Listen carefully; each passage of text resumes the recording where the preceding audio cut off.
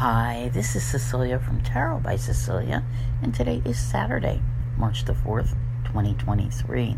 The tarot card for today is the Ten of Wands, and this one is from a deck I haven't shown in a while, the Considerate Cat Tarot by artist Madeline Belanger, or Madeline Illustration.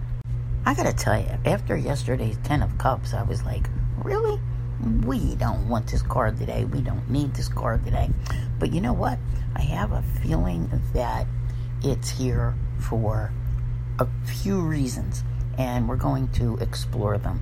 First of all, we know that the moon is in Leo. Leo would probably much prefer fun activities over the responsibility which this card tends to hold. So first, let's see what the moon has going on.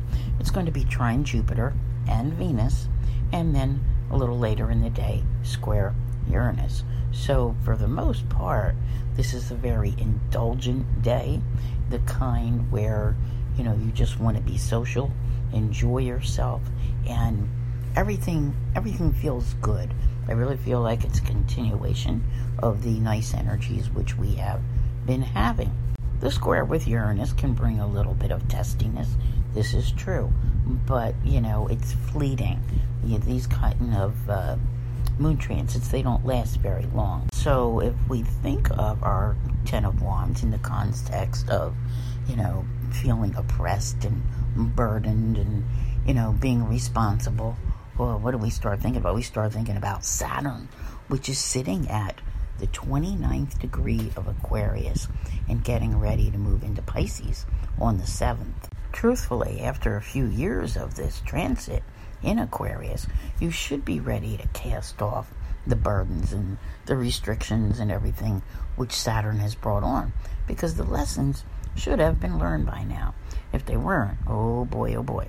If you're still around in 29 years, you'll be going through it all again. So I really truly feel for most of you, it's not to say you're being irresponsible today. It's kind of about being able to cast off some of that extra weight, those extra burdens, in order to enjoy yourself. This whole, weekend is kind of setting itself up to be something which is enjoyable.